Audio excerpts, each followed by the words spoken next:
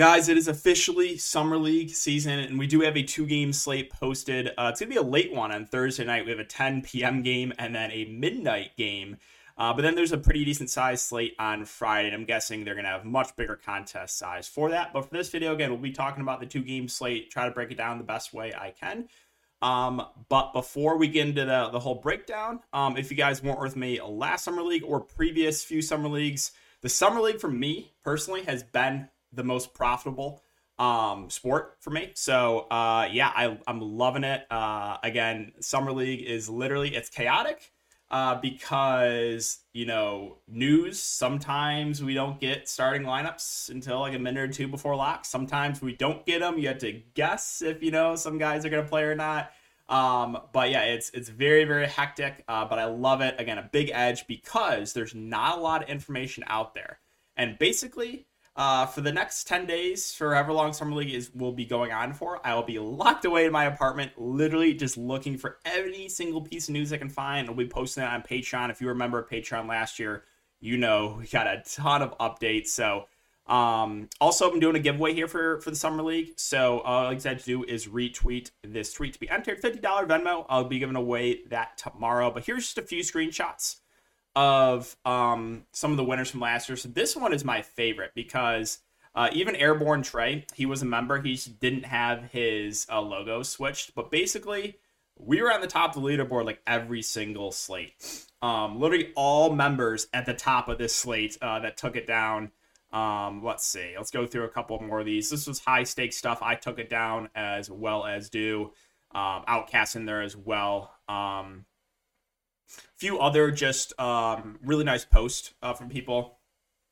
D-Walk said, joined Patreon a month ago, started with $100 in his Draftkings account. He had over $2,000 and $20 in his PrizePicks account. So he had a great Summer League. Outcast, 2 days after joining, he's made over $3,000.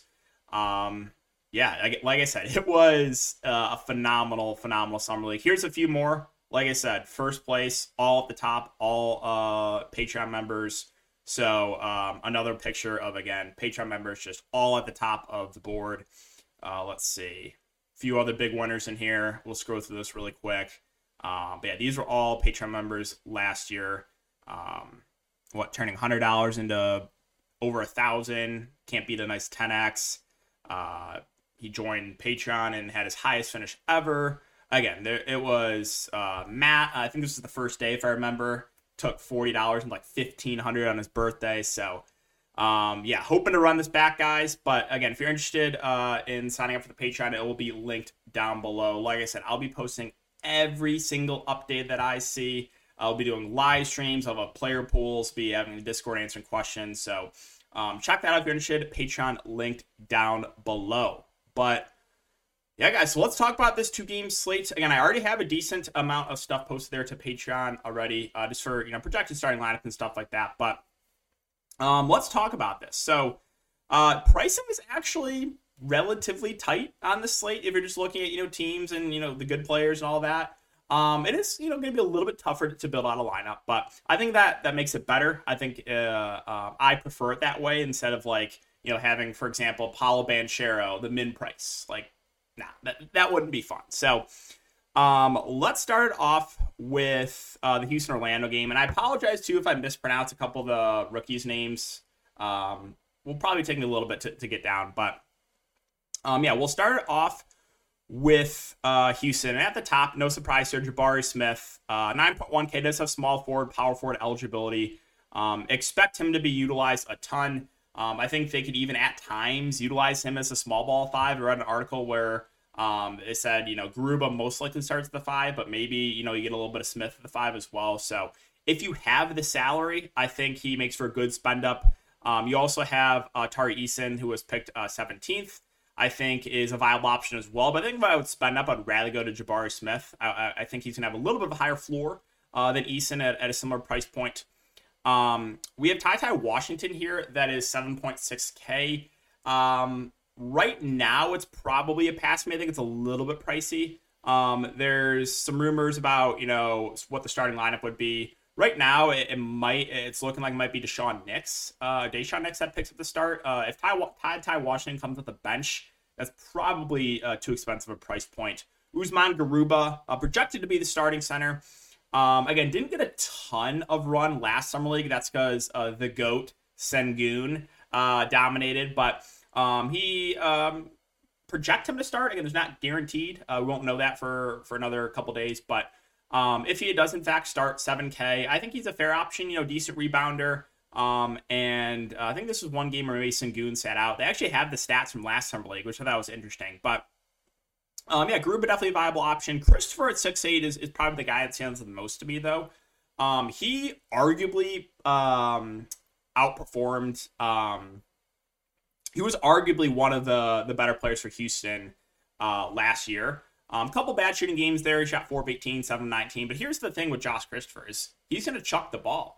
And he actually had the ball in his hands a lot last year as well. 5 assists, 7 assists, 4 assists. So at a 6.8K price point, also at the shooting guard spot where he'll probably be doing a decent chunk of the ball handling as well. I think he definitely stands out as a good option. Again, Knicks could be the starting point guard. I think if he does pick the start, it would be a fair play there. Probably would lean Christopher over him, but if Knicks picks the start, I have no issue going there. Anthony Lamb, we know it's kind of bounced around the Houston organization. Feels a little bit pricey, though, because I think there's a pretty good chance he's going to come off the bench, and I don't think I want to pay that price point for him. Other options, we have Aaron Gordon, who I believe is Eric Gordon's brother. He's the flat minimum price. Expect him to be a part of the rotation, so a little bit of interest there. If Garuba does pick up the start, I would think Holman would be the backup big, because if you just look at the roster, Houston doesn't have a lot of bigs, right? We have Garuba and Holman, and then, like I said, Jabari Smith, probably a guy that will be playing some small ball 5, but maybe a little bit interesting, a guy like Eric Holman there at 4.5K. But let's move on to Orlando now. So Orlando, we have at the top Banchero. I think he stands as one of the best spend-ups just because he's a guy that can stuff a stat sheet. Again, probably going to be heavily utilized here. So I have no issue going to Banchero. I think he's one of the best spend-ups. And interestingly enough, RJ Hampton said he wanted to play in the Summer League. Because Orlando wasn't going to play it, but he insisted he wanted to play. So expect RJ Hampton to be heavily involved. Maybe a 1-2 punch for him and Banchero. You have the rookie Caleb Houston from Michigan. Probably not my favorite spend. My issue here is he's a little bit scoring dependent, and I don't know if I want to pay that salary for him. So it feels a little bit pricey there. If you scroll down a bit more, there are some interesting options here for Orlando because, in the front court, maybe at the 5, I'm not exactly sure who's going to pick the start. Like, pretty sure Banchero will start at the 4. Or is it I'm pretty sure it's Banchero. Bancaro? I actually think it's Banchero. But that could be wrong, like I said. I don't really follow college basketball much. But scroll down a little bit more. There are some interesting options here. Admiral Schofield has kind of been the end of the bench for a few years now in the NBA. He's 6.2K. They have him listed as a point guard, shooting guard, even though it's more of like a wing/big. Xavier Simpson, if you played the end of the year for OKC in the NBA DFS last year, Xavier Simpson was the guy playing like 45 minutes in the last 3 or 4 games. I think he's an okay option there, but if they start Hampton at the 1, then Simpson will most likely come off the bench. I guess they could technically start Simpson at the 1 and RJ Hampton at the 2. Again, we don't have any confirmation yet in the starting lineup here for Orlando. But the interesting situation here is there's some cheap bigs that I think look viable here. So Daniel Oturu was on the Clippers Summer League team last year. He's a guy that's a good rebounder, good shot blocker. Look at his stats in the Summer League last year. Basically, averaging close to double-double, 12 and 10, 11 and 13, 8 and 8, 12 and 8. If you look at the extra, like the blocks, he's had 4 blocks, 5 blocks, 2 blocks, and a steal. So Oturu intrigues me. I think there's a chance he could pick up the start. Also, Emmanuel Terry was on the Kings Summer League team last year, and he was solid in his run. He didn't get a ton of run really until I think that last game. I think that was a championship game against Boston, where he had a really good game, 9 points, 15 boards, and 5 steals. But another good point per minute guy that is relatively cheap. So I think there's some interesting options here for the Magic at the forward/center position. But yeah, so let's move on to Portland and Detroit. So on the Portland side, you'll recognize a lot of these names because a lot of these guys played for Portland down the stretch. But we have the rookie, Shaedon Sharpe here, 8.9K. Again, I think is totally in play. But there's some mystery around him, obviously, because he was injured for a while, and we haven't got to see a lot of action from him. But definitely playable at the top. Again, like I said, DraftKings did a pretty good job pricing, the rookies. They priced them at the very, very top. But there are some interesting plays here for Portland here. Keon Johnson had a few good games down the stretch. I would guess he's going to start at the wing. I think he makes fair option here. Watford and Greg Brown, I would guess, start in the front court. We know both guys are pretty solid point per minute guys. Both have small forward eligibility, which is interesting because both are like centers/4s. So I think both Greg Brown and Watford look pretty good for the price points. Didi Luzada, I think, will be in the rotation, 6.7K. Viable, but probably some other options I'd rather look too. Like Brandon Williams is 6'4". We know he was a guy that played a lot for Portland down the stretch at the point guard position, and I would guess he starts at the point guard position. So I think he makes a pretty good option there.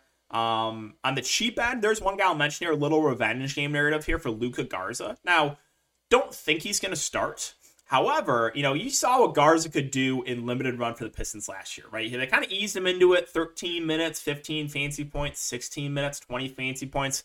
But when they kind of unleashed him, when the Pistons rested a few guys last few games, 25 minutes, 40 fancy points, 26 minutes, 46 fancy points, 27 minutes, 44 fancy points. So, revenge game narrative. The only downside here is I don't think he starts. Like I said, I'm pretty sure it's going to be Watford and Greg Brown that start in the front court. But even if Garza plays 15, 20 minutes on the bench, I still think he'd be a viable option here at only 5K. So definitely an intriguing option there.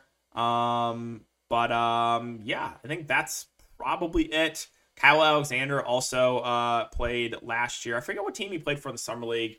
I think it was the Suns. I'm pretty sure the Suns have 3 Alexanders. But another guy that's not a bad point per minute guy, the flat minimum price. He could also get some backup runs. So a couple, interesting, viable value options here for Portland. And finally, Detroit. So Detroit's the big question mark here because they have 30 guys in their Summer League team. I have no idea what Detroit's doing right now. And I would guess that, some of the main guys, if they're going to play, probably only play a game or two. Like, if Cade Cunningham, Sadiq Bey, Isaiah Stewart, Killian Hayes, I would guess if these guys even do play, they probably only play in the first game or two, and that's it. So the tricky part here about the Pistons is this roster is just loaded right now. So assuming that everyone plays, it's really tough to feel good about a lot of these guys just because they have such a good roster, right?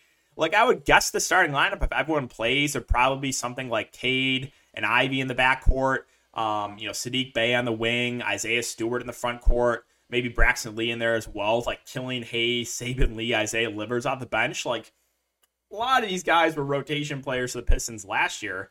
This is definitely a super talented team. Like I said, I think there's a chance, though, that the main guys might not play or maybe only play a game or two. So we'll get more information on that as we get closer to lock here. And like I said, I'll be posting every update I get over on patreon.com. So make sure to check that out if you're interested in making some money here for Summer League DFS. But looking at players and their price points, you have Cade 9.8, Sadiq 9.3, Ivy's at 9K, Duran is 8.8K, Hayes is 8.4. Like I said, a lot of guys are super, super expensive. So, if I'm going to spend up for one of these guys in the Pistons, it probably would be Cade Cunningham, maybe a Jalen Duran. But like I said, it's tough to feel confident right now, assuming that everyone plays just because they have such a loaded roster. Like even Isaiah Stewart at 7'4" is not super cheap, but if he starts in the front court, I think he's a pretty good play.